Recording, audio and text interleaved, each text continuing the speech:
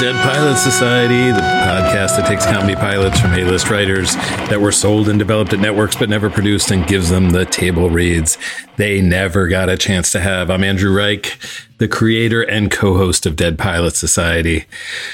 So, we can't cook you a meal, can't take care of your kids while they're out of school, can't give you guaranteed paid sick leave or universal health care, but I think we can provide something that is pretty necessary at this moment, which is some laughs. You know, I keep thinking back to 2001. After 9/11, I was writing on Friends, and it was easy most of the time to feel like what we were doing was frivolous, and especially after 9/11. All these people were dead, the world was turned upside down, and we were sitting in a room cracking each other up, writing sex jokes. And then I read an article about all the funerals of the Cantor Fitzgerald employees who had died in the towers. And one of the widows that was interviewed said that the only thing that was getting her through the day was watching Friends. And, you know, it feels grandiose to call being a comedy writer a noble calling, but I am feeling grateful to all the people who do it and do it well. And Joe Port and Joe Wiseman do it very well. They wrote our pilot for this month. I love this pilot. It's called Eternally Yours, and it's just a really fresh take on a vampire comedy. Maybe you thought that was not possible. It's just pure escapism, and isn't that what we're looking for right now? Our cast was Ed Weeks from the Mindy Project as Charles, Briga Heelan from Good News as Liz, Asif Ali from Wrecked as Max, Bella Lavelle from Crazy Ex-Girlfriend as Emma, Tony Cavallero from The Righteous Gemstones as Jesse, Yasser Lester from Black Monday as Benji, Matt Walsh from Veep as Mort, Mindy Sterling from Austin Powers as Phyllis, Brendan Scannell from Heathers as Steve the Blood Guy, and David Fumero from Power as Henry. So obviously our upcoming live shows are postponed for the time being. But follow us on social media to see when those get rescheduled. After this episode, we do have two more really great pilots already recorded. We've got them in the can. That'll get us through the next couple of months, and we'll figure it out from there. And remember, we do have 45 really funny dead pilots on the feed for you to listen to. So go back, see what you missed. You can even re-listen to some. I'll bet they'll seem even funnier right now because we need them to be funny so badly. So sit back and listen to Eternally Yours, followed by my interview with Joe Port and Joe Wiseman. And I don't know, think about what you can do to be kind and to help someone today. So here is Eternally Yours after a quick message. Hi, it's Jesse, the founder of Max Fun, coming to you from the microphone at my home office where I am socially segregating. So we promised you a Max Fun Drive this week, but things haven't exactly gone how we expected. So given the pandemic, we're going to postpone this year's drive. Events are still fluid, so we're hesitant to give you specifics about new dates. Right now, we have late April penciled into our calendars. We'll keep you posted about that. As it stands, a lot of our drive machinery was already cranked up. So for one thing, you might hear a reference or two to the drive in our shows, which might have been recorded before we made this decision. And here is some good news. There's a bunch of great bonus content available for all of our Max Fun members. If you're a member and you missed the email with instructions on how to listen, check your spam folder or log in at MaximumFun.org/manage. Also at MaximumFun.org/manage, you can change your membership if your circumstances have changed. We know this is a tough time for a lot of people, and we understand. You can also go to MaximumFun.org/join at any time if you'd like to become a member. During the next couple of weeks, what would have been the drive. We're going to do our best to be extra available to you. We've got some streaming events planned, some social media stuff. We know a lot of folks are isolated right now, and we want to help provide comfort in the best ways that we know how. You can follow us on social media, and we'll let you know what's up. During this tough time, I have been feeling really grateful for my community of colleagues here at Max Fun and for you, the folks who make our work possible, goofy as that work may sometimes be. Stay safe out there. We're thinking of you. All right, this is Eternally Yours, the pilot written by Joe Port and Joe Wiseman.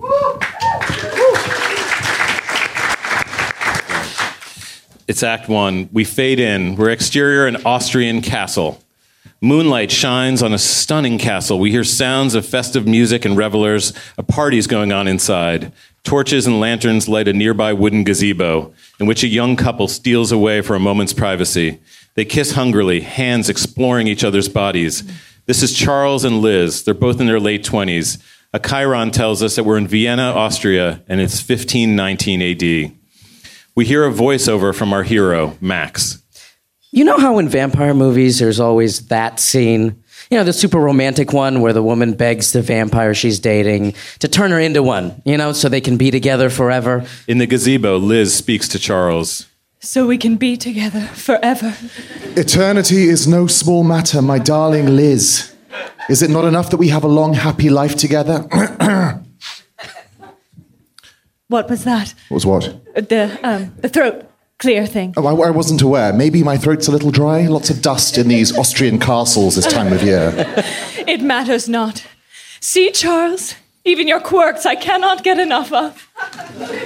I want to wake up to that throat clear every morn and fall asleep in its warm embrace until the end of time.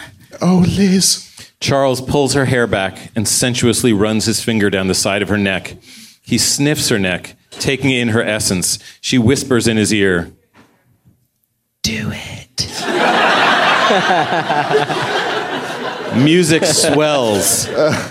Unable to control himself any longer, Charles opens his mouth wide, and we see his elongated vampire canines fully exposed. He plunges them deep into her neck, and she lets out a moan, equal parts pleasure and pain. Yeah, but what they never show you is what happens afterward. And I'm not talking about right afterward. We pan up to focus on the starry night and dissolve to the Seattle sky. We pan down to a comfortable-looking suburban home. I'm talking way afterward. A chyron says we're in Seattle, Washington. It's 500 years later. It's the present day. We're in the Blythe home. It's Charles and Liz's bedroom. Note that throughout, unless specified, our vampires dress and act like normal people. No accents, other than yours, Ed. No capes, etc. In juxtaposition to the romance of the previous scene, this moment could not be more mundane. Charles and Liz, by appearance unchanged in age, but now locked in the 5th century of an interminable marriage, suffer through another night of marital ennui. Liz is flossing her teeth and watching Dr. Phil in bed while Charles reads a book. He clears his throat. She shoots him a not-so-subtle look and turns the volume on the TV way up. There's a beat. Charles clears his throat again, more aggressively this time. Oh my God, would you stop doing that? Wow. I know you don't have to clear your throat. You know you don't have to clear your throat. The only reason you're doing it is because you know how much it annoys me. The two of them glare at each other for a long, tense beat. And then... and we smash cut to our main title, Eternally Yours. We're exterior of a veterinary clinic. Max, our hero, 27, idealistic, sure of himself, good-looking, walks his dog Sherman, an adorable mutt, named after Seattle Seahawk Richard Sherman. This is a story of how I met Charles and Liz, and how I got them to believe in love again. Or possibly how they turned me against it completely. I don't know. We're still battling it out. Max and his dog come to a veterinary clinic and enter. But before I met them, I met the woman of my dreams. We're interior the exam room of the vet's office. Max watches as his dog is being examined by Emma. She's 25, a cynical, commitment-phobic, beautiful veterinarian. She was beautiful and smart and always knew the right thing to say. Well, I'm not feeling anything in his rectum. I really think he swallowed something. Okay, sure, that's possible. Or it's also possible that you just want to ask me out. Excuse me? You know, I have a degree. I went to school for this, but word gets out that there's a new hot vet in town, and all of a sudden the waiting room is filled with a bunch of creepers with borrowed cats. So. We do a quick pop to the waiting room, which indeed is exclusively filled with guys. One of whom, with a goldfish in a bag filled with water, checks his hair and makes sexy faces in a mirror. Back to Max and Emma in the exam room. Max's dog starts to heave a little, finally throwing up a tiny toy fire truck. Or I'm actually just a good guy concerned about his dog that I rescued. Oh, God, you are good, aren't you? Wait, why do you have a toy fire truck? It's probably from the children's hospital. I trained him to be a therapy dog. Okay, fine. Dinner Thursday. We're at Max's apartment at night. Max and Emma are on the couch, curling up with the dog. It had been an amazing couple of months. I don't think we should see each other anymore, Max. Well, it's been a few days since the last breakup, so I guess we were due. Hey, don't do that. Don't dismiss my breakups. You know I have commitment issues. I will not be in a relationship with someone that won't let me break up. Emma, I know you've been hurt before, and that you have a surprising amount of baggage for someone your age. But that doesn't scare me off, okay? Emma is touched. Max makes her feel safe. Now, can we get back together? It's been 9 seconds. You've had your space. Okay, fine. I missed you. And they kiss. We're exterior of the Social Security Administration. It's the establishing shot of a government office building. A sign outside reads U.S. Social Security Administration, Seattle office. We hear Max in voiceover. Meet cute? Check. Girl who fulfilled my weird need to fix other people? Double check. It was almost too good to be true. Maybe it was. Inside, in the bullpen, Max is in his cubicle. His friend Benji, an overweight fanboy, is in the adjacent cubicle. Benji's is unkempt. That's what it says. Imagination. Just reading the words. Benji's is unkempt and littered with superhero paraphernalia and fast food wrappers. Max's is neat and organized. She's not married. Stop saying that. Well, something's very weird. You've been together 2 months and she's never let you come to her house? Yeah, she's messy and doesn't want me to see her place. Yeah, probably a lot of clutter and husbands lying around. Okay, can you just be supportive? Did I ruin it for you when you had that online thing with that person who was obviously a man? Okay, yeah, I kind of wish you would have intervened before I flew to San Diego. Max comes across something interesting on his computer. This is weird. Some guy's been collecting Social Security since the beginning of the program? That would make him like 128. Huh. I wonder if he eats a lot of dark chocolate. I've been reading that's really good for you. No, Benji, this is obviously either a mistake or some sort of fraud. Oh, I guess I should just look into it. I'm hoping it's legit. He takes a bite of a Snickers. If that chocolate thing is true, golden. And we go to the Blythe home later. This is the home of Charles and Liz, the vampire couple we met earlier. Liz is back toward the kitchen dining area of the open concept living area, setting the dinner table. Charles's brother Jesse, 28 and douchey, is nearby watching some soccer on TV.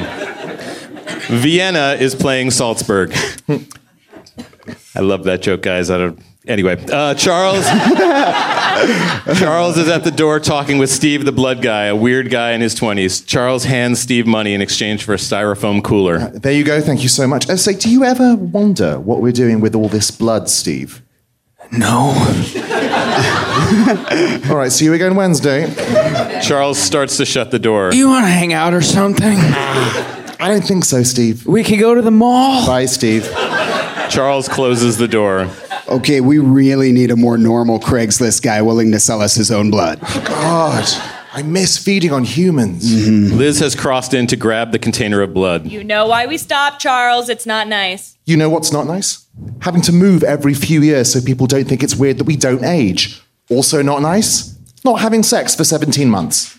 That's great. Just mention that right in front of your brother. We've all lived together for centuries. Not a lot of secrets. I know that Jesse shaves his entire body and that this is all spray tan. Hey, I'm a personal trainer, okay? There are mirrors all over that gym. Okay, and if I don't spray, I'm just a tank top and a pair of weights moving up and down by themselves. Liz crosses away. Charles turns to Jesse. This marriage is literally never ending. This will never end.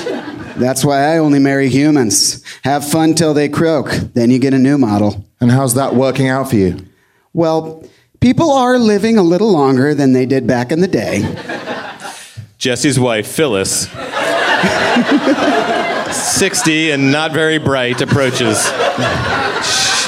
She's over twice his age and could pass for his mother. Oh, sweetie, have you seen my reading glasses? On your nightstand, babe. The exception. She gives Jesse a kiss on the lips and crosses off. Jesse and Phyllis's fraternal twin teenage sons, Henry and Mort, both 15, enter through the front door. Despite being twins, Henry and Mort could not be more different. Henry is romance novel gorgeous, think a young Robert Pattinson. Mort is short, pale, and cherubic, think a young Danny DeVito. They enter mid-argument. I said I'm sorry, Mort. Whoa, settle down. Hold that energy in, pal. What's the problem? The problem is, Dad, the only girl I like in the entire school is in love with Henry, and I don't get it, Dad. He's not even funny. He just stares off and he says weird stuff like, oh, there's so much pain in the world. It hurts sometimes. And we're twins. Why does he get all the good traits? Super strength, super speed. I'm half vampire too, you know. All I get is can't go out in the sun. Hey, bub, you can read the dog's mind. No one else has that. He indicates Argus, the family's slothful basset hound. Right. Wonderful. What's that, Argus, buddy? Huge news, everyone. He's hungry. Phyllis crosses in, concerned, having overheard something. What does he mean, half vampire? Here we go. Oh my God. Is that why none of you age?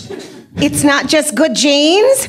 Are you all vampires? Are vampires real? Mort, what did I say about talking like that in front of your mother? Okay, I got this one. Liz waves her hand in front of Phyllis's face, wiping her mind. You didn't hear anything, Phyllis.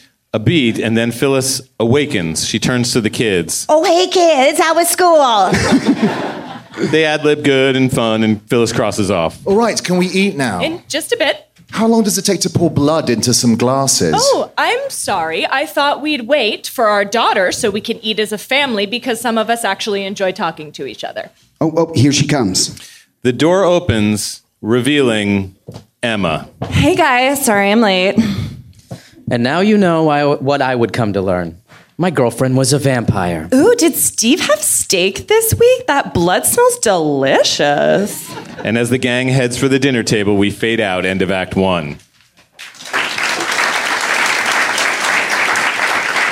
It's Act 2, we're in the dining room. Our vampire gang and Phyllis are gathered around the table. Phyllis eats food while everyone else pushes theirs around on their plates. Liz mimes taking a bite with an empty fork. Oh, another triumph, Phyllis. Everyone else ad-libs really good. Yeah, it's so good. We cut quickly to under the table. 6 sets of hands sneak food to Argus the dog. Then we cut back to above the table. Jesse lifts a glass of blood, which everyone except Phyllis has in front of them. Okay, I'd like to make a toast to my boys, Henry and Mort, who combined for 52 points and 34 rebounds last night while leading the Wildcats to a victory. We play games while the world is at war. Okay. Dad, I know you're just trying to be nice, but everyone knows I'm not on the basketball team, so when you say combined... Still technically true. Love you, boys. They all clink their glasses and start to drink their blood. This is the highlight of their day, and they really savor it. It sends them into a bit of an orgasmic stupor for a moment, their eyes closing in ecstasy. Wow, you guys really like your VA juice. Phyllis shrugs and drinks from her glass of white wine. So, Dad, do you think we could maybe get some driving time in this weekend? I mean, I need to practice for my license. I promise I'll be really careful with the Trans Am. Okay, you better, because it's a classic. Met your mother because of that car. I pulled up next to her at a stoplight in 1985, and what did I say, honey? I'm already seeing someone, but you're hotter. And she was.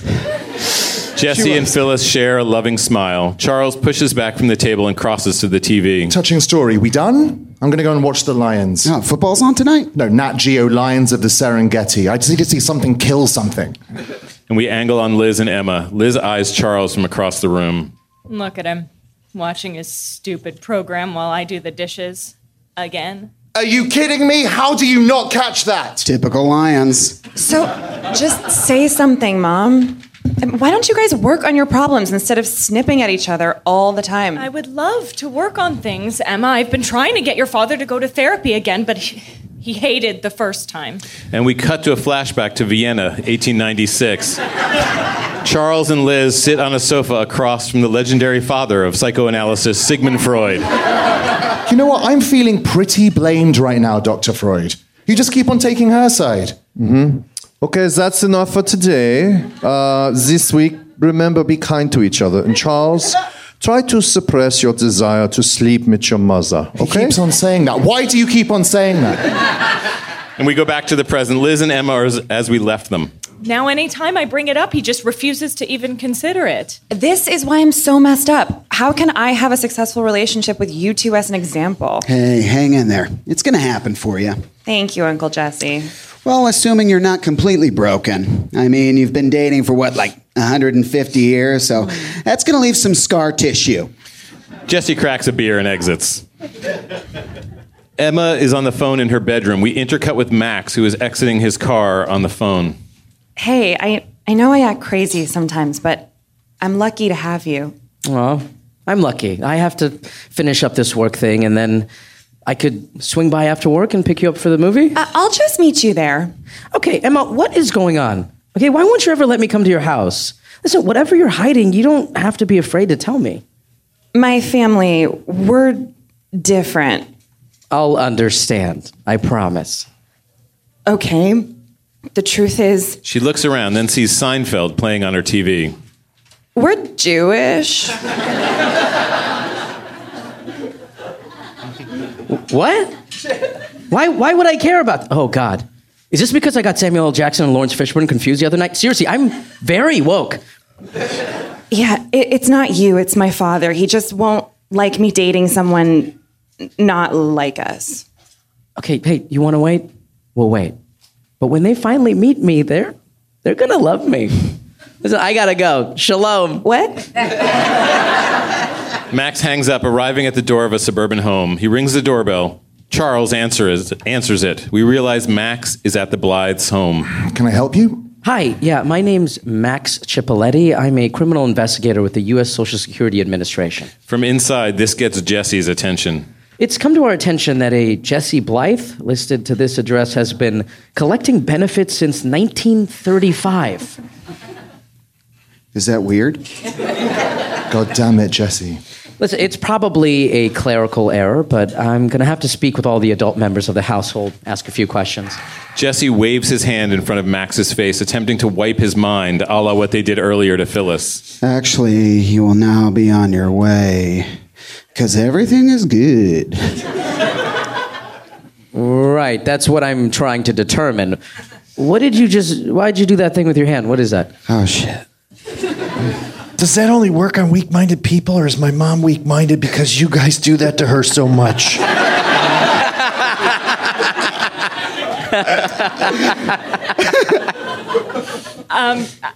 Chicken or the egg, I don't know. So obviously, it's a misunderstanding. Jesse is a young man. Do we really need to jump through these hoops? Well, down at HQ, they like to say I'm an officer who plays by his own set of rules. But those rules happen to also be actual rules. So yes. Max enters and crosses into the living room. Charles turns to Liz. I hate this guy. Wait. Aren't you supposed to call first or send us a letter or something? Yeah, we deal with a lot of elderly, and they're kind of, protective of their benefits. And we find when they're prepared for our arrival, it's not good. You know, there have been some cane attacks. Last month, I suffered a puncture wound from a knitting needle. Oh, that's terrible. Yeah, the perp sent me chicken soup and a $5 gift card to Old Navy, but Yeah, it wasn't pleasant. So look, I don't want to be here any more than you want me here. Okay, honestly, I'm only doing this to put myself through grad school. I'm getting my master's in psychology. Psychology? So you're sort of like a therapist? Well, studying to be one. Hey, would you mind if my husband and I were interviewed together? And we go to the library of the Blythe home. Max sits in a chair across from Charles and Liz on a sofa. It's the same setup we saw when they talked with Freud. And that's why sometimes I feel like Charles is listening, but he's not hearing. Charles glares at Liz, then turns to Max. So to answer your question, 3 months. We've lived here 3 months. And what do you two do for work? Well, Charles is in financial planning. And we cut to West Coast financial offices. Charles sits across from a middle-aged man and woman. So do you think we'll have enough for retirement? Absolutely. The good news is most retirements only last 20 years, and then you get to die. Get to die? Do not take that for granted. And we come back to the scene in the library.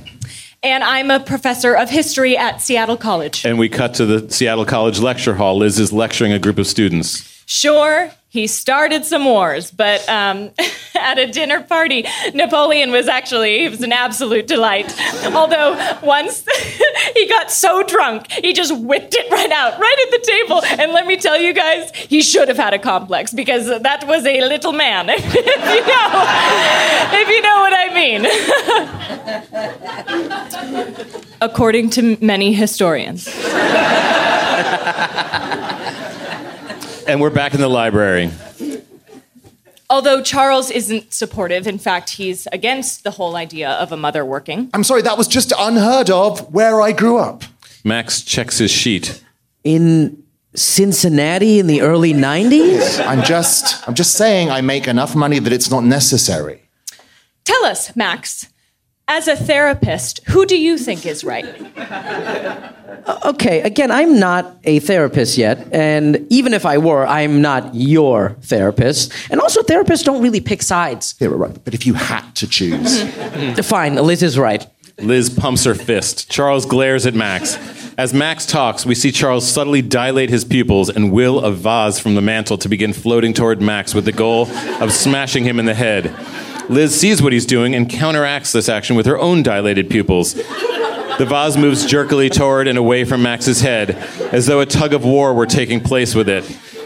Max is unaware of the vase. Can I tell you guys a story?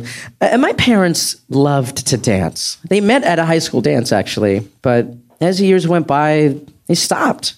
Life got in the way. They went through a rough patch. Now, I'm a little bit of a romantic, so for their anniversary, I got them tango lessons. It reminded them how they used to be. Charles and Liz, whatever it was you loved to do when you were first together, rediscover that passion. Find your dance. Liz wins the tug of war over the vase and it flies out an open window, crashing harmlessly off screen. So we're done here, we're good? Well, yeah, as long as everything checks out with Jesse and Phyllis. Short time later in the living room, Max is across from Jesse and Phyllis. Jesse twitches his leg nervously. He's sweating. It's not going well. Okay, I'm sorry. Can you just go through that timeline one more time, please? Oh, yes. Okay, well, we met in 1985. We were both 28. In the Blythe home's kitchen, Liz is with a panicked Charles. In the background, through the kitchen window, we see Henry and Mort playing basketball in the driveway. Charles peers out into the living room, seeing the interview with Jesse not going well. This isn't good. He's not satisfied with his answers. I don't want to move again. I love Seattle. We can be outside almost every day because of the cloud cover. Damn, I didn't want to watch that stupid Twilight movie, but they really nailed it. And we cut to a flashback a year ago. The Blythe family watches Twilight together. It's the scene at the end where Kristen Stewart's Bella is asking Robert Pattinson's Edward to turn her into a vampire. Kristen Stewart on the TV. I dream about being with you forever. As Robert Pattinson considers this on the television. Don't do it! Get out of there, Edward! Fuck's sake. Liz just glares at Charles, and we come back to the present in the kitchen. Charles and Liz are there as before. We are not moving. We're going to kill him. Are you out of your mind? In the background outside, we see Mort struggling to dribble as Henry steals the basketball and executes a Jordan-esque dunk. We are backed into a corner. Plus, do you miss hunting and feeding? Remember those nights long ago? The anticipation, the chase, the blood pumping into our veins as we sucked it up. Pumping and sucking and pumping and sucking. We did used to have fun. Oh my God, that's it. Max said it himself. Find our dance. Hunting and feeding on humans is our dance. I don't think this is exactly what he meant. And we hear Jesse off screen. Okay, wait, bro. I don't. You're not getting it. Charles and Liz hustle into the living room to see Max heading toward the front door. Again, I was born on a leap year. That's a lot. It's like 5 years. I'm really sorry. There are just too many inconsistencies here. We're going to have to open a wider inquiry. Max opens the door to leave. Steve, the blood guy, is just walking up to the house with something in a brown paper bag. Hey guys, I think I shorted you a little bit of blood earlier. I'm a little lightheaded, but here you go. Not now, Steve. You want to play some board games? The door slams shut by itself and the deadbolt locks. What the fuck? Max turns to find Charles and Liz transformed into their more vampiric selves. Fangs extended, fingernails like claws, skin pale, and eyes a disturbing yellow. They both let out hisses. I'm really sorry about this. We're really not bad people. Hold up. Are we eating him? Let me go get the boys. Jesse rushes out. Charles starts to close in. Okay. You know what? I'm dismissing the case. It's closed. You are good to go in the eyes of the U.S. Social Security Administration, please. Charles and Liz go in for the kill when we hear off screen. What's going on? Emma, having heard the commotion, is coming down the stairs. Emma? Max? You know him? A beat as everyone tries to understand what's going on. This is my boyfriend, Max. Max, these are my parents. We're not Jewish. And we fade out, end of Act 2. It's Act 3. It's a short time later in the dining room. It's the most fraught, awkward meet the parents sit down ever. Emma and a stunned Max sit across from Charles and Liz. More tea, Max? No. I'm good.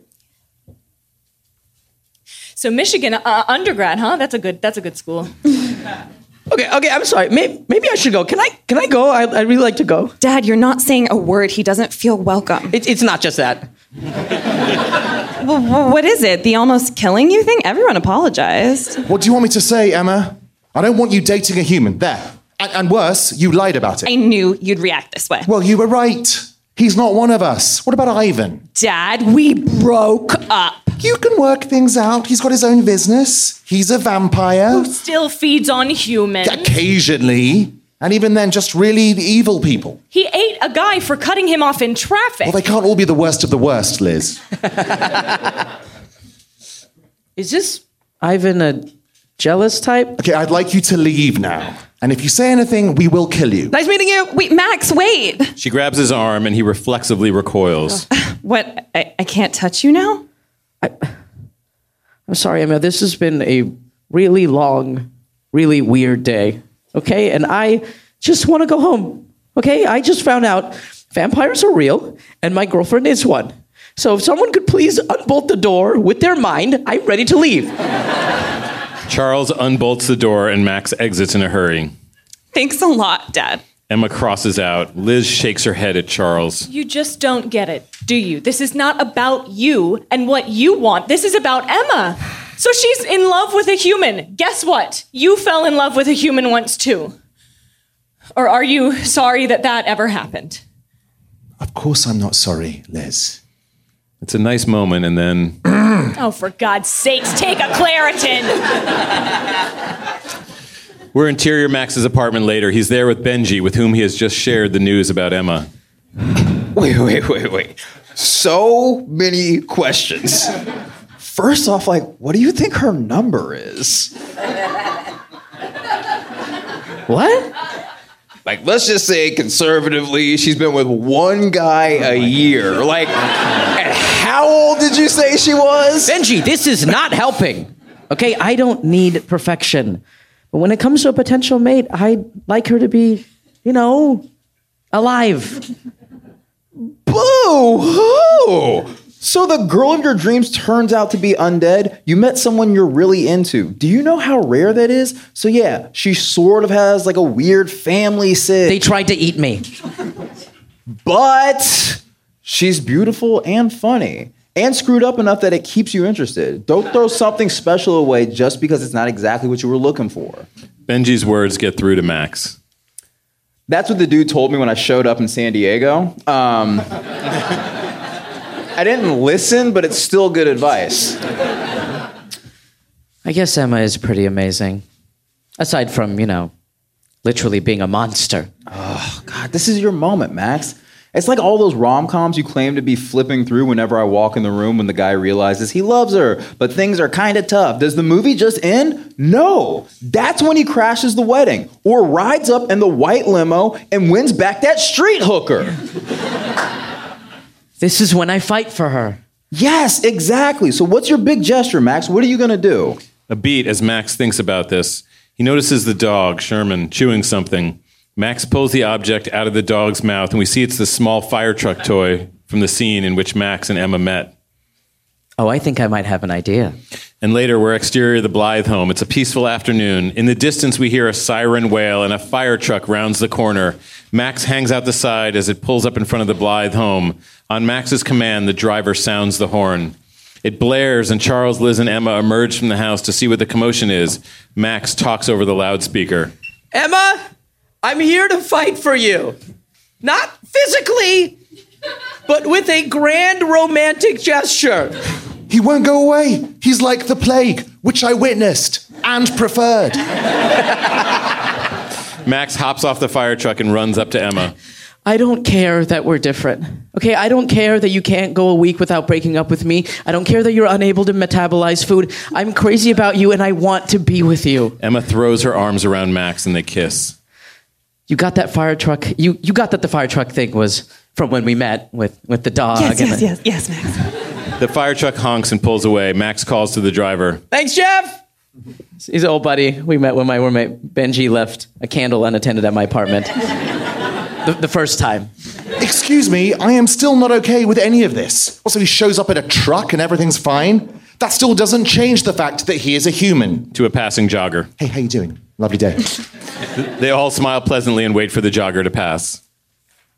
You know what? I don't care what you think. This is my decision. He's only around for 50 or 60 years anyway. I mean, you're stuck with us forever, so you better care. You're being incredibly unfair. Well, life is tough, and then you continue not to die. They bark back and forth for a beat, their anger crescendoing, then finally... Hey, guys, I think I have a solution. They all stop and turn to Liz. What if we made Max a vampire? Are you insane? It's a win-win. Everybody gets what they want. I don't really want to be a vampire. Please, Max, please stay out of this. I don't want him to be one either. Charles, you said him being human was the whole problem. I was being nice. You want me to say it, huh, Emma? Fine. I don't like him. He annoys me. And being stuck with Max forever, not the solution I'm looking for. Are you really going to be this selfish? What about your daughter? I really like Max, but we've only been seeing each other a couple months, and this is kind of a major escalation commitment-wise. I mean, not to be rude. No, I get it. I'm not on your not turning me into a vampire side here. Yeah. Mr. Big Gesture. Let's say we did do this. Liz. And then they break up. We'd still be stuck with the guy. He'd be one of us. He'd have to join our coven and move in. He could move out, maybe, if that happened? Mom, he wouldn't be safe on his own. What about the werewolves and the vampire hunters? Werewolves? They're mostly harmless. 28 nights of the month. Okay, fine. You know what? Whatever. Clearly, you guys aren't into this idea. I was just trying to help. Do whatever you want. Great, then I'm going to keep dating Max. No, you are not. It's not up to you. You know what? No. We're going to do this right. Max approaches Charles. Charles, I know that you only recently found out about Emma and me, and you're processing a lot of stuff. And I want to give you your time, but I also love your daughter. and I don't want to lose her. So how about this? I'm not asking to marry her. All I'm asking for is a chance to keep getting to know her. That's all. Literally the smallest commitment possible. I'm comfortable with that. So what do you say? A beat as Charles considers this. He takes in the pleading stares of his daughter and his wife. Fine. Liz smiles. Emma runs up and hugs her dad. It's a nice moment. But if he treats you badly in any way, we eat him. Sure, Dad. You got it. Emma shakes her head at Max. He's kidding.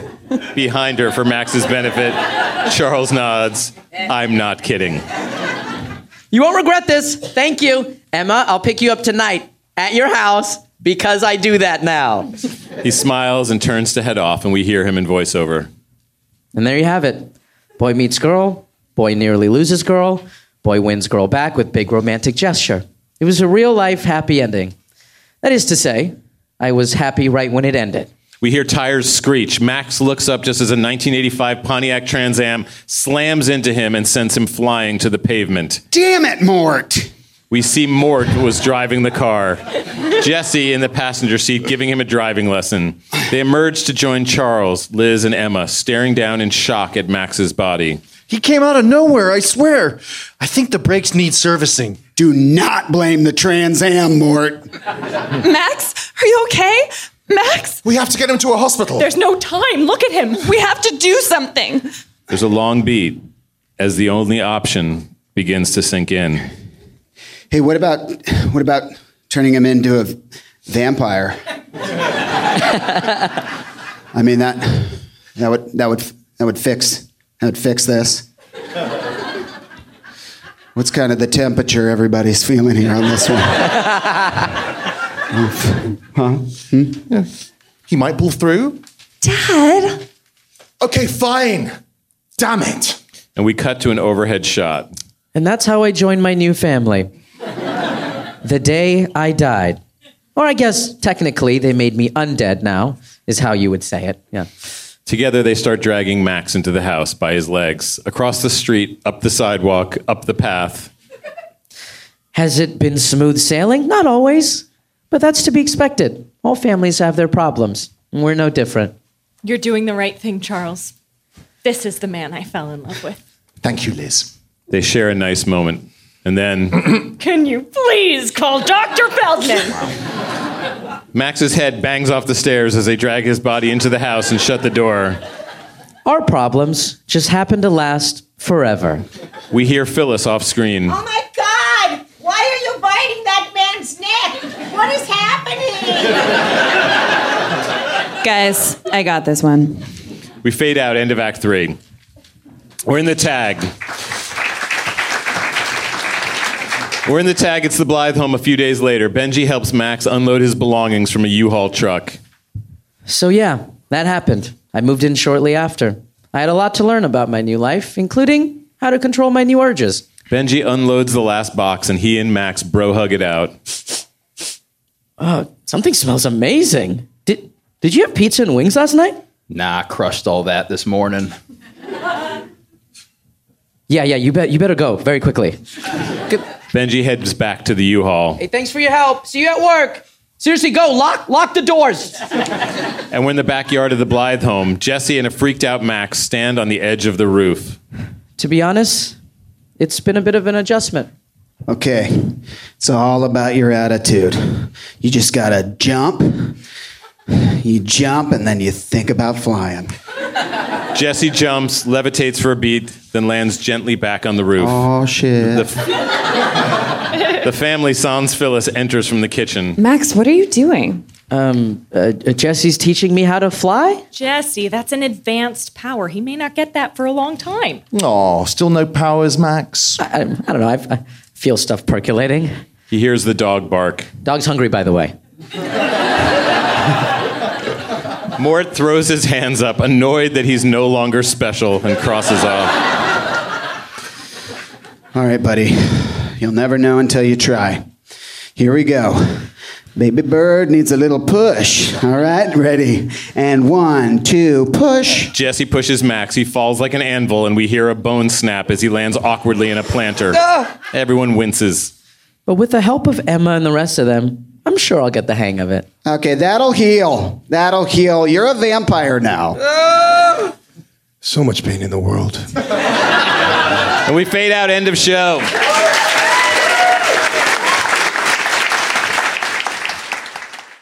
I usually start by telling the writers my favorite joke from the pilot. And there were a whole bunch with this one. It was kind of hard to decide. I guess it came down to a couple. There was when Jesse says, "Are we eating him? Let me go get the boys." I love that. I love his enthusiasm and wanting to include his sons. That was definitely a favorite.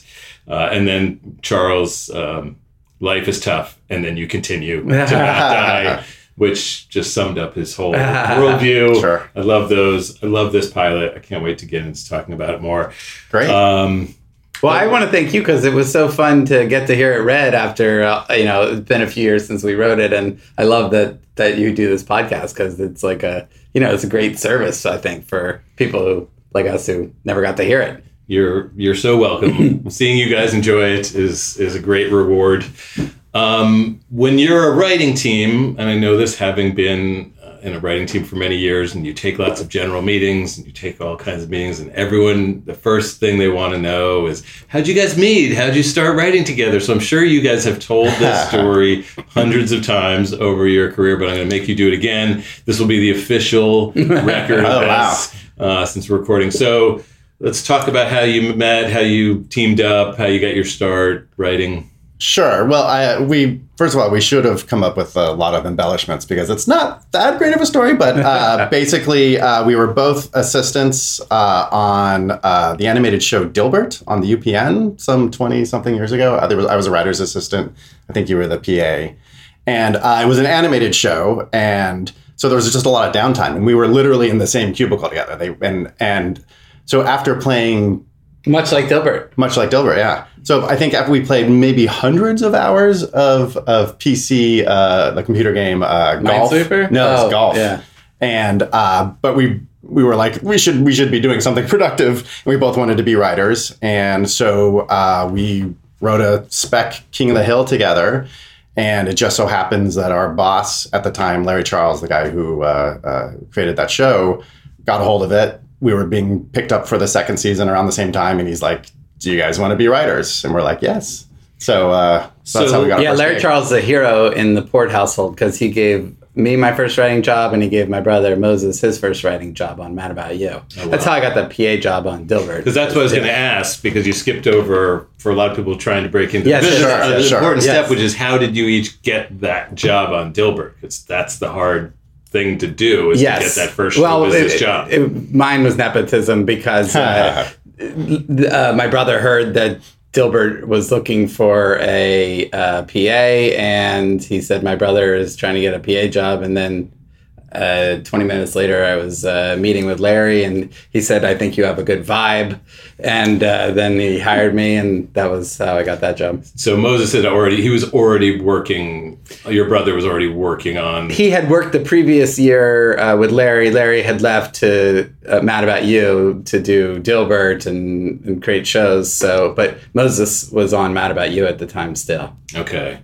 So, and how about Joe Wiseman? I was a PA a year and a half or 2 years before. I was the night PA for Caroline in the City. So how did you get that job? I just aged myself. How did I get that job? Oh, that's a good question. So I went to school. I went to college at the small liberal arts school in Santa Fe called the College of Santa Fe. It's now out of business. Another story. That go out of business. They send you stuff saying like contribute to the fund. Like they'll be fine, and they were not. They're not fine. I took a business of entertainment class, and at the time Santa Fe was kind of Hollywood had a sort of love affair with Santa Fe at the time. They were doing lots of westerns. And so the guy who taught it was this guy, Larry Sugar, who was sort of like a prominent entertainment lawyer and producer. And the class was on Saturday because he was like once a month, every Saturday, he would fly out someone from working in Hollywood, and you would do the class and talk about business. And one time he brought out a lawyer named Bob Myman. And so fast forward a couple years later, I moved to LA. A friend of mine was going to Chapman University in Orange, and I needed a place to live. I wasn't that familiar with LA. I was living in Denver, where I grew up. And so I went to AAA, got a map of LA. I looked at it. Orange County is right in the middle of the map. And I'm like, this is perfect. Now, of course, I know Orange is a completely different county. I drive out here with my Tercel loaded with everything I own. I get there, I unload. I meet all my roommates, one of whom is Adam Wiseman, Bob's son. I'll get to that in a second. And I'm like, I'm going to go look at the Hollywood sign. He's like, what? I'm going to go look. And like, I'm driving and like an hour and a half, I'm like, oh, I moved to the wrong city. So anyways, long short, I became really good friends with Adam, Bob's son. And through that, became family friends. And Bob represented a lot of people who were on Caroline the City, knew I wanted to be a writer and wanted to get into that space, and sort of got me the job. Okay, so you did a season as a night PA on Caroline? Yes. One season night PA, which was, it's the worst job in the world. It doesn't exist anymore because I think they just email all the scripts out. Right. Can you explain what the night PA job used to be? Yeah, it's a nightmare. You go in, in the evening, and basically at the end of the night, after the writers have done the rewrite, and in that case, that show was a late show. They would go to midnight was like early, 2 a.m. was normal. Whoa.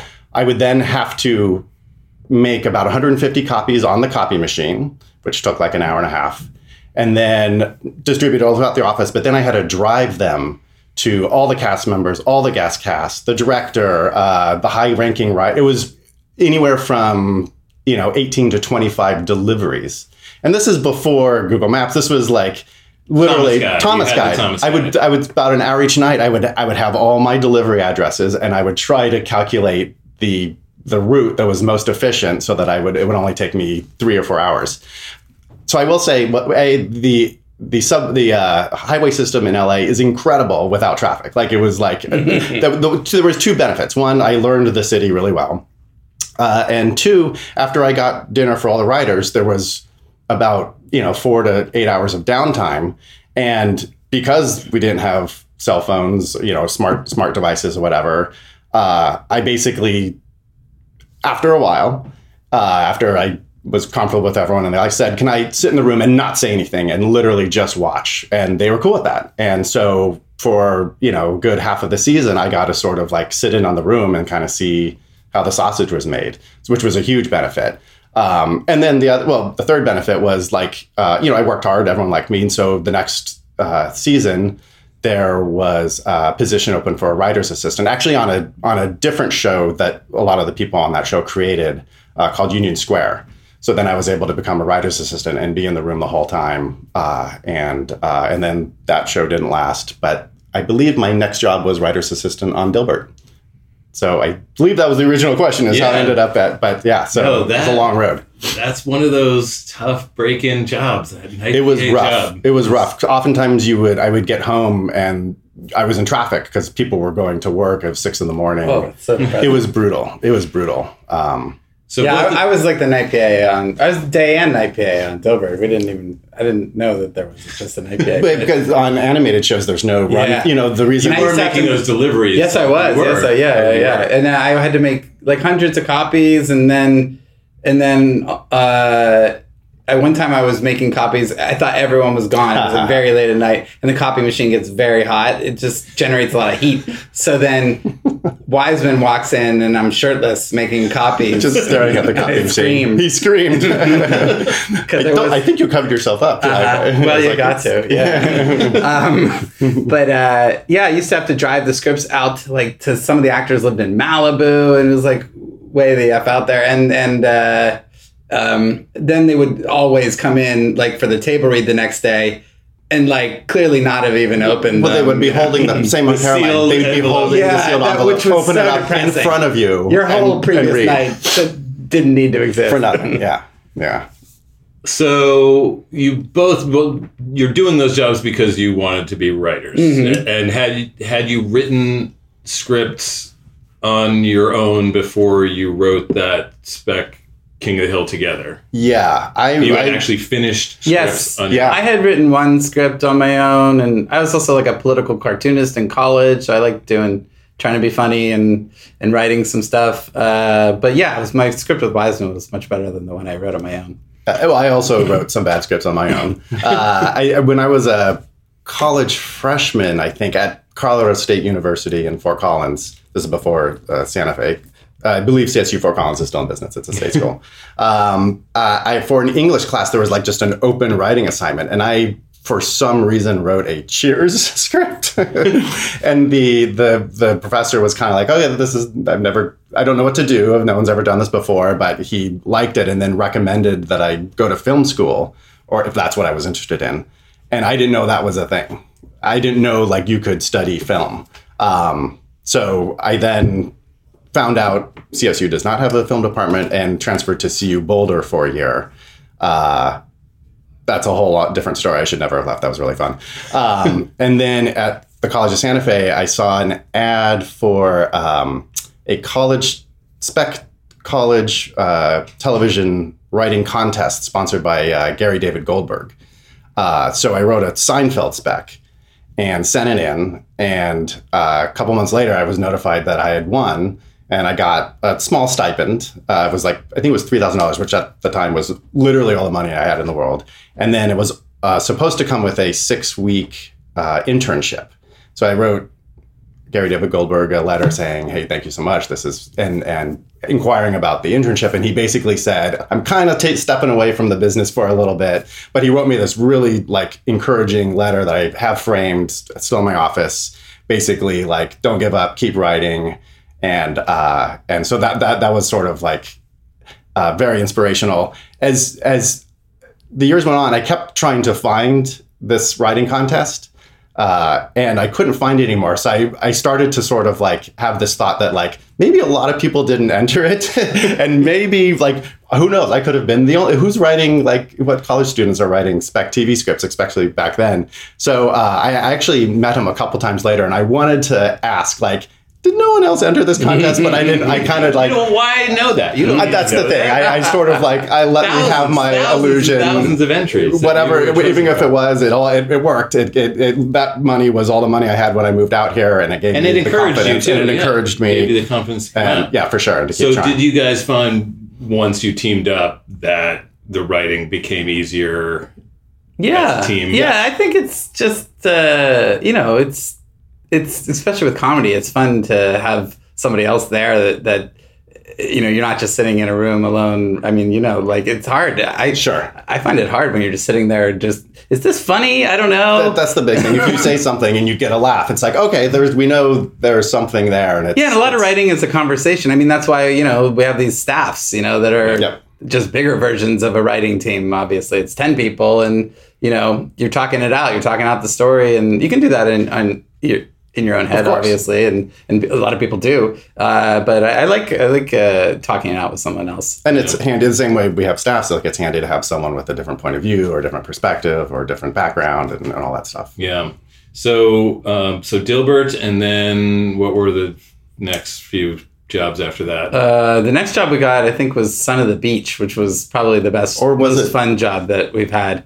That was a crazy fun job. It was the Howard Stern Baywatch spoof parody. Right. It was, and I was so a comedy snob, so when we first got offered that, I was just kind of like, oh, well, okay, we're gonna write this thing. It's just a bunch of boob jokes, and I had so much fun. The guys who created jokes. There was not just boob. It was yes. And then the guys who created it were so funny and really sort of like let us sort of into their circle, and we were able to contribute a lot. And plus, we were on the beach. Tim Stack, one of the guys who created it, was also the star. So the writers' room would basically just go wherever he was, and we shot on the beach a lot. So we're on the beach, just pitching just the most. And I was a big Howard fan too, so that was fun. And he almost mentioned our name one time. Yes.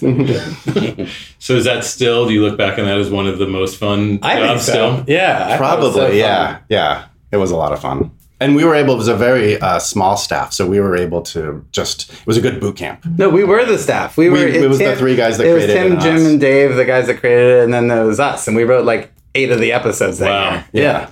That's great for it was like, one of your first jobs. Absolutely. It really was. It was just like boot camp, to churn it out and to it was really helpful and educational. So that just lasted a season, though. Correct. Yeah, then we went to Just Shoot Me after that. Yeah. Right. And you were there for how? We were just there for the 6th season. Season 6. Yeah. It was fun. Really liked it. And after that? Where'd we go? Directly after that, I don't remember. Like we worked on The Office for a little bit after that, and we started developing shows. And So what was the first show you developed that you pitched? It was called Inseparable. It was. It's literally still like my favorite pilot that we maybe shot.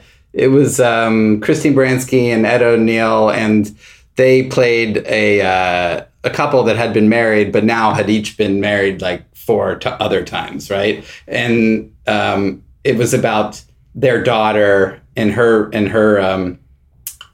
new marriage, and all their like steps and exes and all these other people. They were a very close-knit divorce family, so it was like this young couple trying to make their marriage work in the sea of divorce. And it was just a lot of good dynamics, it's like, because this guy's still in love with that person, and it was just like, it was a great cast. Kristen Ritter was in it, Larry Wilmore.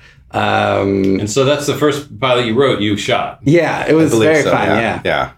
But it didn't get on. So it did not get on. And even just to shoot your first pilot, it was amazing. Yeah. Although we were on The Office at the time, and so we had to leave to go shoot it. So it was just sort of like, oh my God, we're going to shoot a pilot, and then we're also like leaving this sort of magical show that was the 2nd season. It was exploding, and it was like bittersweet. Right. But yes, it was shooting the pilot was fantastic up until the point where it didn't get on. Yeah. Well, but the whole process was really fun. So we haven't talked about what is your process together as writing as a team?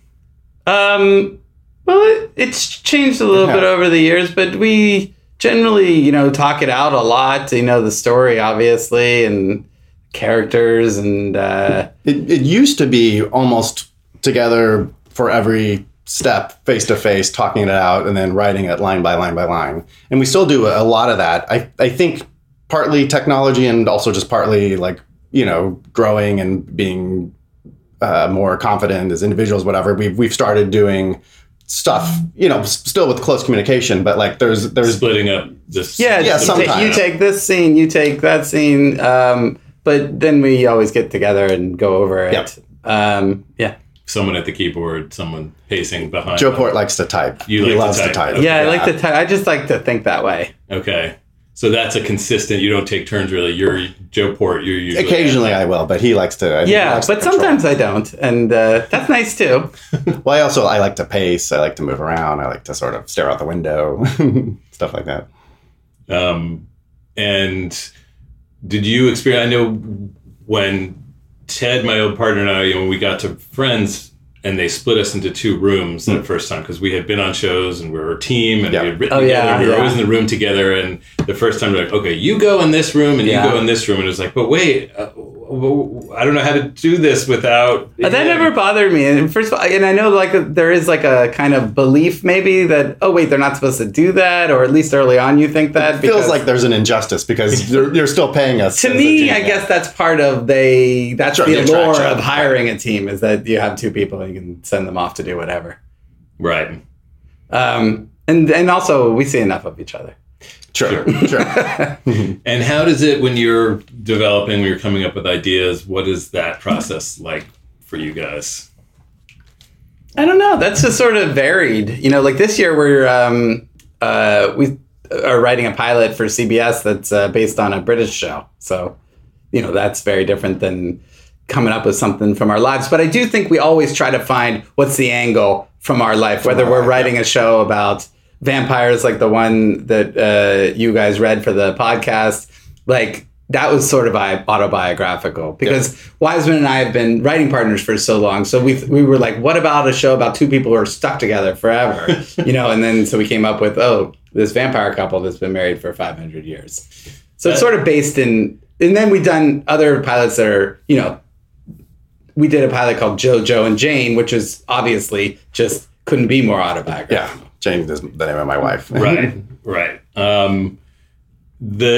I never it didn't occur to me that Eternally Yours was in a way about your partnership. Sort of the most brilliant way of writing about a writing partnership that I've heard. I listened to, or everyone like I don't know if people are reading Written By, because it feels like there's a lot of jokes about people not reading Written By. Like when it comes, Written By is the Writers Guild magazine that's sent out to members. I happen to love Written By, and I think there's pearls of wisdom in it. And I read it around the time we were coming up with that show. I read an article about interviewing Paul Feig about Spy.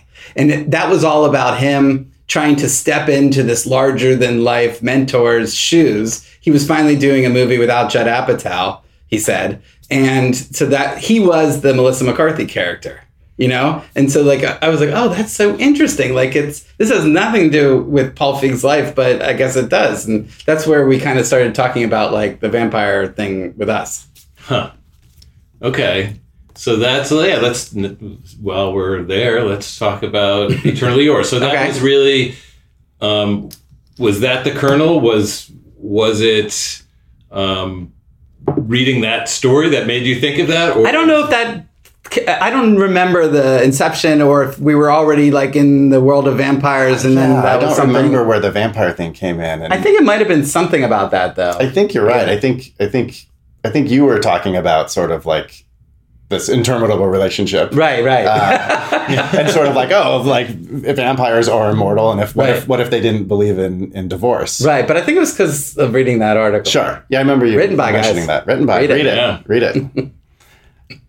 Okay, so had you been fans of vampire movies and shows? I mean, on a casual level, sure. I always enjoy stuff like that, but I wasn't like a super no. But then when we sort of pitched it, I dove in and started reading a lot of books and watching movies and whatnot, just to sort of. And I love that What We Do in the Shadows. Yes. I haven't seen the TV show yet, but the movie was so good. Both are great. I haven't either, but you wouldn't have seen that movie when you were writing this. Yes, actually, it came out sort of around the same time. I think it came out at the same time, and that was. We didn't actually know about it, but then after we started saying this idea, then people brought it up. Yeah, and it was very different. Ours is a family show that's about these 4 vampire roommates, but I mean, it was great. I think it was helpful too, because just going into, we did this pilot for CBS, and going in there and just mentioning vampires, the person we were pitching to had seen that movie recently and loved it, and sort of like was able to get, yes, this is a world that can be mined for comedy. Mm-hmm. Right. So I think it was like helpful to have like a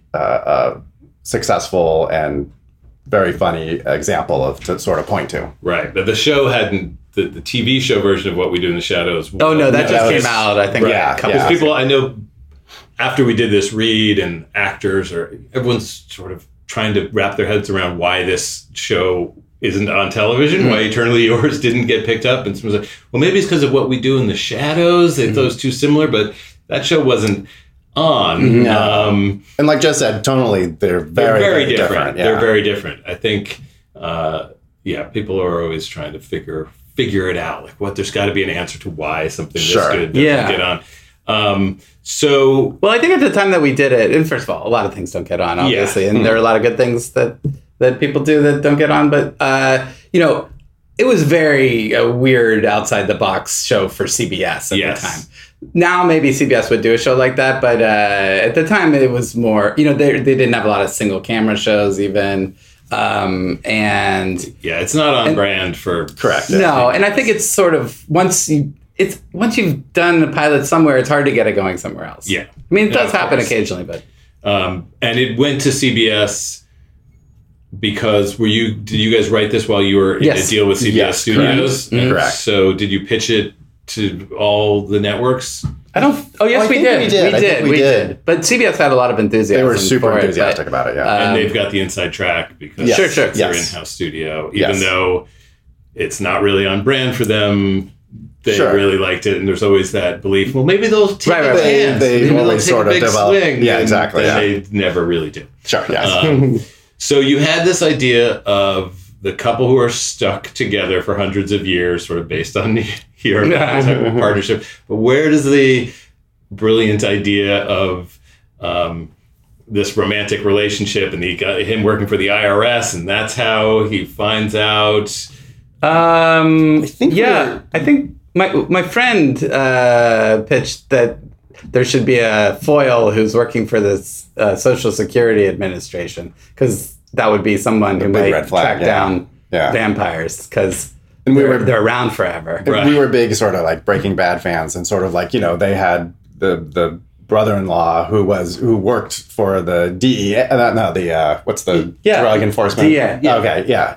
And so we were just sort of like, okay, that's like, seems like a natural sort of like enemy of these people. And we thought there would be some doofus who has been collecting these things like, this is great, we can just keep collecting this forever. Right. And that would sort of be a way in. And we didn't want to do Vampire Hunter. We just wanted to do more of a bookish foil.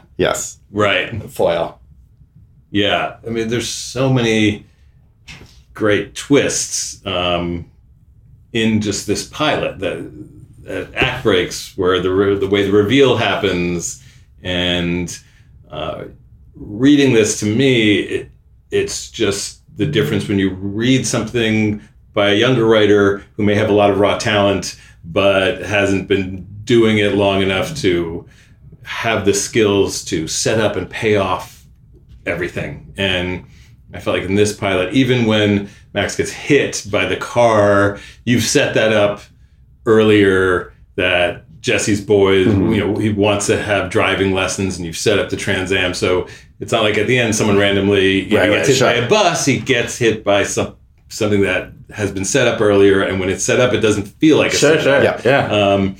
So I guess there's not a question there. There's just sort of a compliment. And I don't know for you guys if those things come along through the process of rewriting and rewriting. Yes, totally. 100%. I always say that. Like, just rewriting is so much easier than writing the first draft, obviously.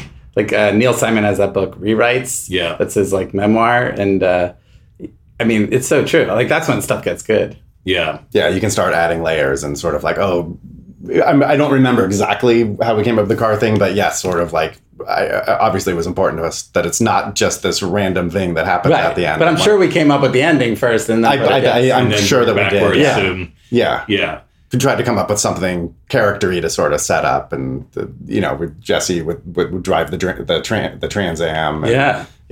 Because he's cool. Because he's very cool. And I love that he's a physical trainer, and that line he has about the spray tan. And without the spray tan, he'd just be a tank top and some weights going up and down. It must have been fun just figuring out, okay, what are the fun jobs to give to all of these vampires who've been alive? Yeah, and he's kind of like a douchey bro too, so that seemed like a good fit. And his whole relationship with Phyllis, and I love how each time she realizes they're vampires, probably for the 100th time, she gets so freaked out, and they have to wipe her. Yeah. So, do you know how many pilots you guys have sold over the years? Do you keep track? I don't know. I don't keep track. You've shot how many? We shot like 8 of them. Yeah. And we've probably 12 maybe. Yeah, that's what I'm guessing. 12 or 13. Yeah. We typically probably do 1 a year. Some years we've done 2, but I think 12 or 13 is probably accurate. Mm-hmm. And what's your attitude towards it at this point? I mean, how do you guys don't strike me as jaded and over it, and yet I know how tough it is each time. I guess I'm trying to be more about the process now, and just like kind of, some things are so out of your control, and you can't like, there's no point getting all angry about it if it doesn't get on or this or that. Like, I'm just trying to be like, let's just try to make it good and then let the chips fall. Yeah, I have to feel passionate about something. It's like every time, people sometimes sit down and try to figure out, okay, this place wants this. This is what they do. Mm-hmm. And sometimes you can come up with an idea that's exciting, but it's ultimately, I think we just have to believe in the project and be excited by it. And I don't think people even really know what they want. Greg Garcia famously pitched Earl all around, and he'd already been very successful. Everyone passed on it. At that time, everyone was the 4 networks. Right. And I mean, I don't know how he got the willpower to do this, but he decided, I'm going to spec it anyway. And then, went on to be a big show. I mean, he was speccing it for the 4 people that had already passed on it. Yeah. Yeah.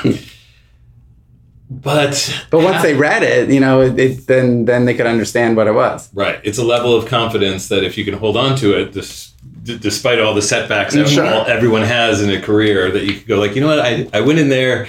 Most people, I think you're right. You go in, you pitch there, it was 4 networks. Now you could probably pitch 15 or 20 places, and everyone passes, and yet you still to have that belief in an idea, go, you know what?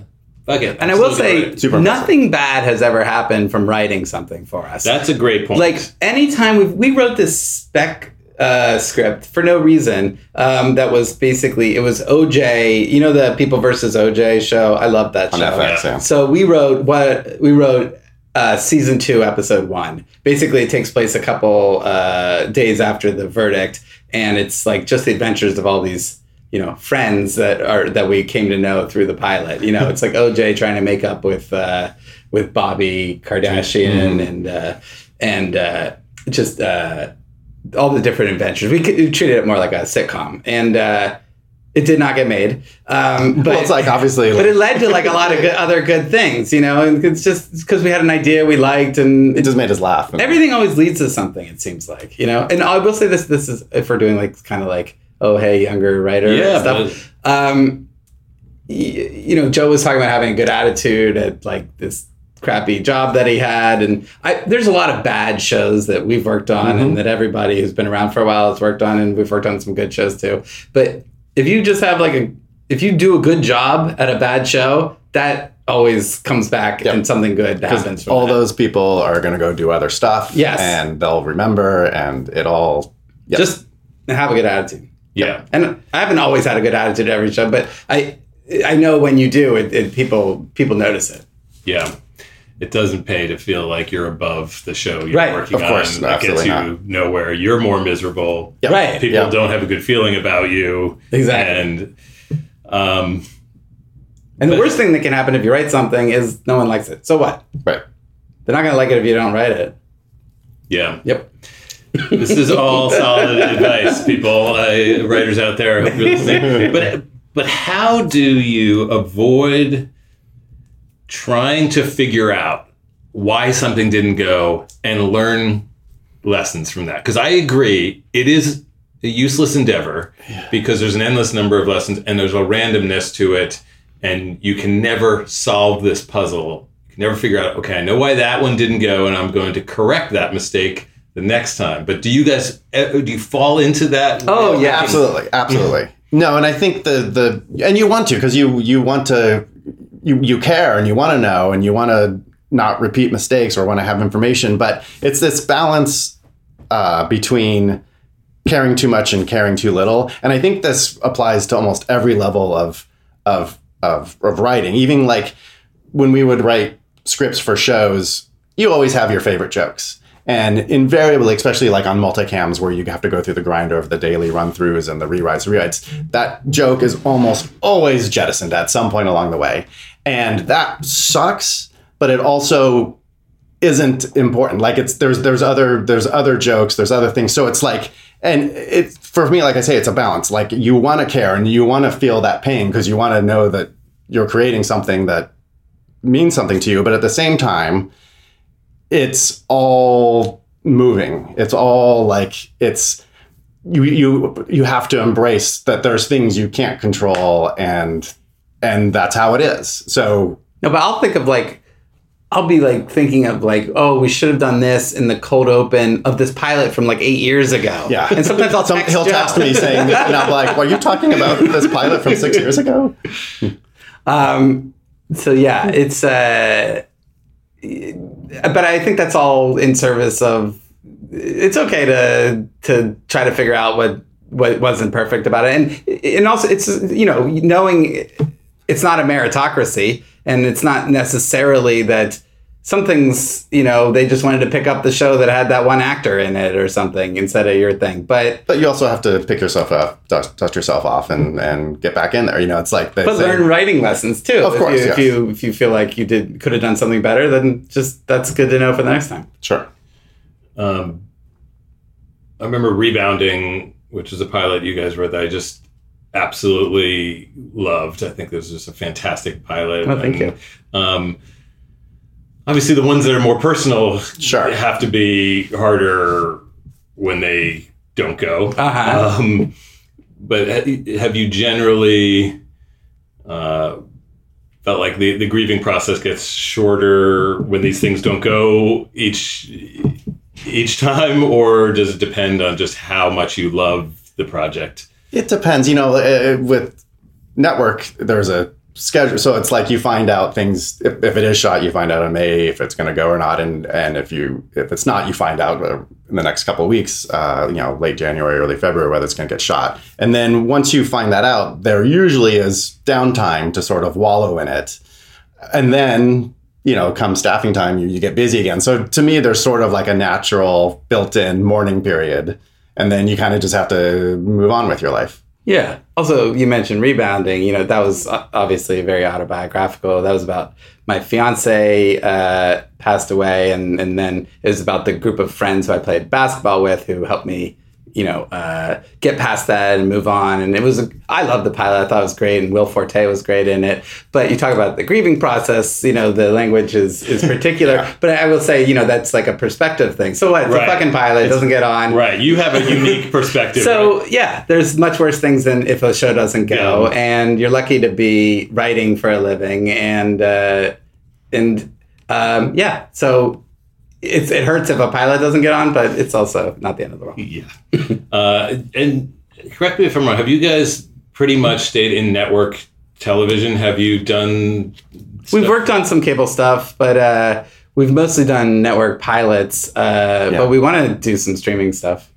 But you haven't yet. Mm-hmm. And you talk about just how it feels now in this completely different world. Yeah. I guess you guys are very established and in-demand writers in network TV, and network TV still has a draw. I'm sort of asking this because I feel like I'm in a similar place. I've also pretty much my career has been in network television, and we've all come up in a system that doesn't really exist anymore. We all came up in the 4 or 5 network world, and it still can be a quite lucrative world to work in, and it's everyone knows you and they buy your stuff. And so well, I think there's also like this thought that nobody's watching it. Like I go, my wife is from Nebraska. I went home for Christmas to visit with her family. Every house we went to, CBS was on. So a lot of people are watching it. It's like, it's just, I think maybe in LA, we feel like everyone's just watching, streaming. But I also just think it's going to become very less of a difference, like remember they had the Cable Ace Awards at one time? Yeah. And then everything just became one thing. And I'm trying to also say this for our own benefit because I think I want to move into that world more. And I just think it's sort of it's a lot of the same people playing in the different ponds. Yeah. I guess the biggest difference becomes how you tell stories in these streaming services. If they're dumping all the episodes at once, it's a very different way of writing. Yeah. And if you're doing a show for CBS and there's going to be one each week, it just is. You just end up having to write differently. That to me is really the only significant difference as a writer. Like more serialized, you mean? The serialized thing, and also that we've all come up in this system where someone might come in at episode 5 and it's a new show and they want you to make sure that someone can come in episode 5 and be caught up and not feel like they've missed anything. Whereas if you're doing a show for a streaming service, if someone's watching episode 5, they've watched episodes 1 through 4. Sure. That's just how it works. And so you have somewhat of freedom to not have to re-up the pilot each time. And, that serialized way of writing, you can assume everyone knows what's going on here and make callbacks. And that's still not the case with the CBS, the network kind of world. But that just seems like a fun other way of thinking. And it doesn't seem that different, I guess, in terms of like nuts and bolts. It's just just different. Yeah. What other lessons have you guys learned from, your years doing this that you could share if there are people wanting to do this job listening? Boy, that's a good question. I feel like I've already mentioned somewhat, work hard and be nice. Be a person that people, a lot of this job is spending 10 hours a day with people, and people don't want to hang out with assholes, Yeah. My mom told me when I moved out here, she has a lot of like catchphrases, and she was like, be in the vicinity. And she would say it like that. But she meant, basically, she was right, because she was, getting the PA job. And obviously we talked about that's not like so easy to get. But if you get those kind of jobs versus just doing a different job that might allow you more time and even more money, you're not going to be in the vicinity. We got hired to be writers on Dilbert because Larry Charles read our script, but he read our script because he knew us, and we were not just names in a stack. Right. And he liked us. And what mistakes, when you guys have run shows and been on staffs and younger writers come in, first job, perhaps, have you seen mistakes that those young writers have made on staff? Yeah, it's hard because, sometimes I think people come in and maybe try too hard. And you can also have the opposite too, where maybe people sort of pull back a little bit. But it's hard, especially that's where when I was the night PA and I was able to sit in the room, I was sort of able, without any expectation, just to sit there and observe and learn. And obviously each room is different as well. But yeah, I think maybe sometimes coming in and trying to do too much might be the most common mistake from a brand new writer that I've seen. And what do you guys look for when you're hiring? Also, I would just say pitching fixes is good if you're new to the room and young, and I don't think people want to hear from just the perspective from that, even from anyone really, but from that level. Yeah, you may have to resist pointing out some problems that you don't have solutions to as a younger writer, and maybe someone else will bring them up. But sure. That is a common mistake I've seen. It's good for someone to point out the problems. You don't have to have the best fix, but just to sort of give a direction. Yeah. Yeah.